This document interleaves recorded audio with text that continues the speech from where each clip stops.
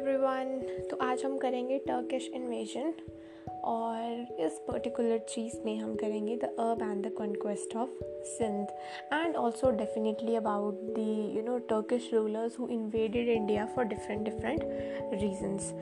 So the very first thing is that in 1712 में मोहम्मद बिन कासिम ने सिंध को और मुल्तान को इन्वेड किया था and they ruled about it. ठीक है, उन्होंने ये सारी टेरिटरीज़ अपने कंट्रोल में ले आए थे. ठीक है, बट मोहम्मद बिन कासिम जो थे उनको कालिफ ने ऑर्डर किया इन 1714 AD कि आप प्लीज़ अपने घर वापस चले जाएं अपनी आर्मी को लेकर.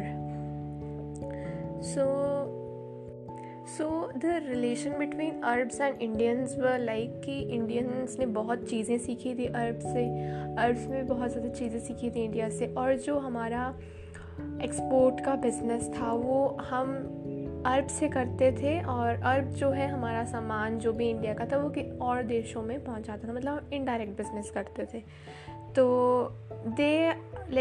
दे न्यू कि हमारे पास बहुत वेल्थ है क्योंकि they were directly related with us and they also learn the concept of zero and decimal system from India. So they knew how rich our culture was in those times. आज भी है क्या, आप बताना मुझे. सो I don't think so आज है because people are opting Western culture more than our own cultures. Yeah, not in just matter of clothes but livings and speakings. Even in fact I am speaking in English. I should speak in Hindi, but definitely now it's a part of life because it's internationally valuable. So these valuable things we need to learn. Okay, so the first invader was Mahmud of Ghazni. He was the first Turk invader and he invaded actually not invaded, he attacked India 17 times. 17 times उसने invade किया, attack किया India को in the course of 25 years. तो उसका main motto क्या था? So motive of Mahmud of Ghazni was to loot, to plunder the Indian wealth and he knew कि Indian temples were very rich. तो उसने जो इन्वेजन किया था वो था एक सोमनाथ इन्वेजन जो उसने 1025 AD में किया था and it was the 16th and most devastating invasion of Mahmud and he looted lot of wealth from that temple. Further he attacked Punjab, Kangra, Thaneshwar, Mathura and Kannauj. So उसका जो मेन मोटिव था महमूद ऑफ गाजनी का, it was just to conquer and occupy the India and carry its enormous wealth because India को हम सोने की चिड़िया बुलाते थे. तो it was a सोने की चिड़िया. We had a lot of culture, lot of wealth, a rich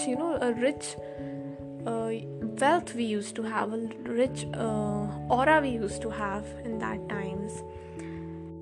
So Mahmud of Ghazni की जिसने बायोग्राफी लिखी थी उसका नाम था फिरौदसी एंड उस बुक का नाम है शाहनामा जिसमें he wrote the biography of Mahmud. ठीक है, so definitely next ruler of Turkish kingdom was Mohammad Ghori and he actually was the devastating king because जहाँ पे महमूद ऑफ गजनी का मोटिव था कि हमें इंडिया की वेल्थ निकालनी है, वहीं दूसरी तरफ इन जनाब का मोटिव था कि हमें इंडिया को ही कॉन्कर करना है, इंडिया पर रूल करना है, अपना इक्का जमाना है और उधर हमने अपना एम्पायर बिल्ड करना है.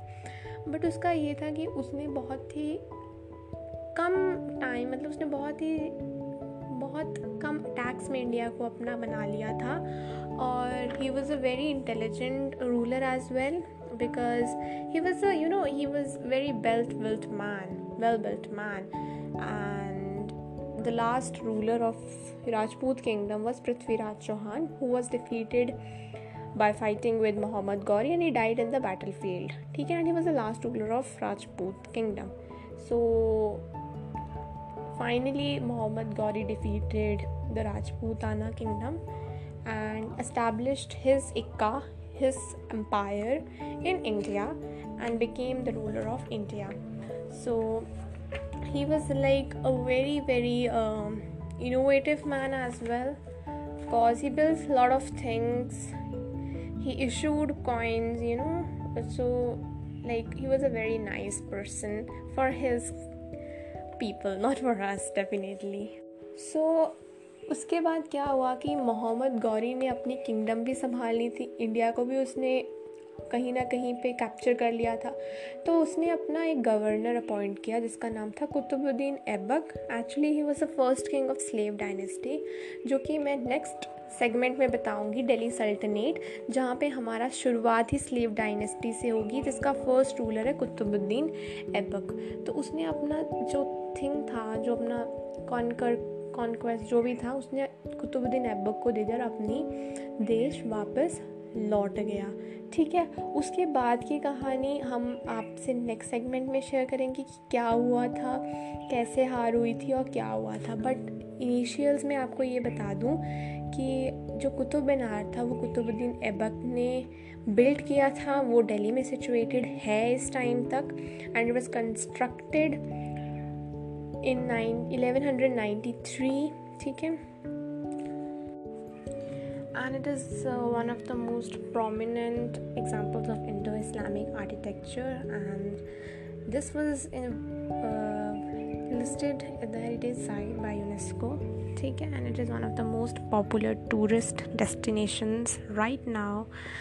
So I think I should ask your ijazat to go. In the next segment we will surely discuss about the Delhi Sultanate 1 and its rulers and what all happened to Muhammad Ghori, that the kingdom eventually came into the hands of sultanates and then to the Muslim rulers. Till then, bye bye, take care, be safe, keep distance.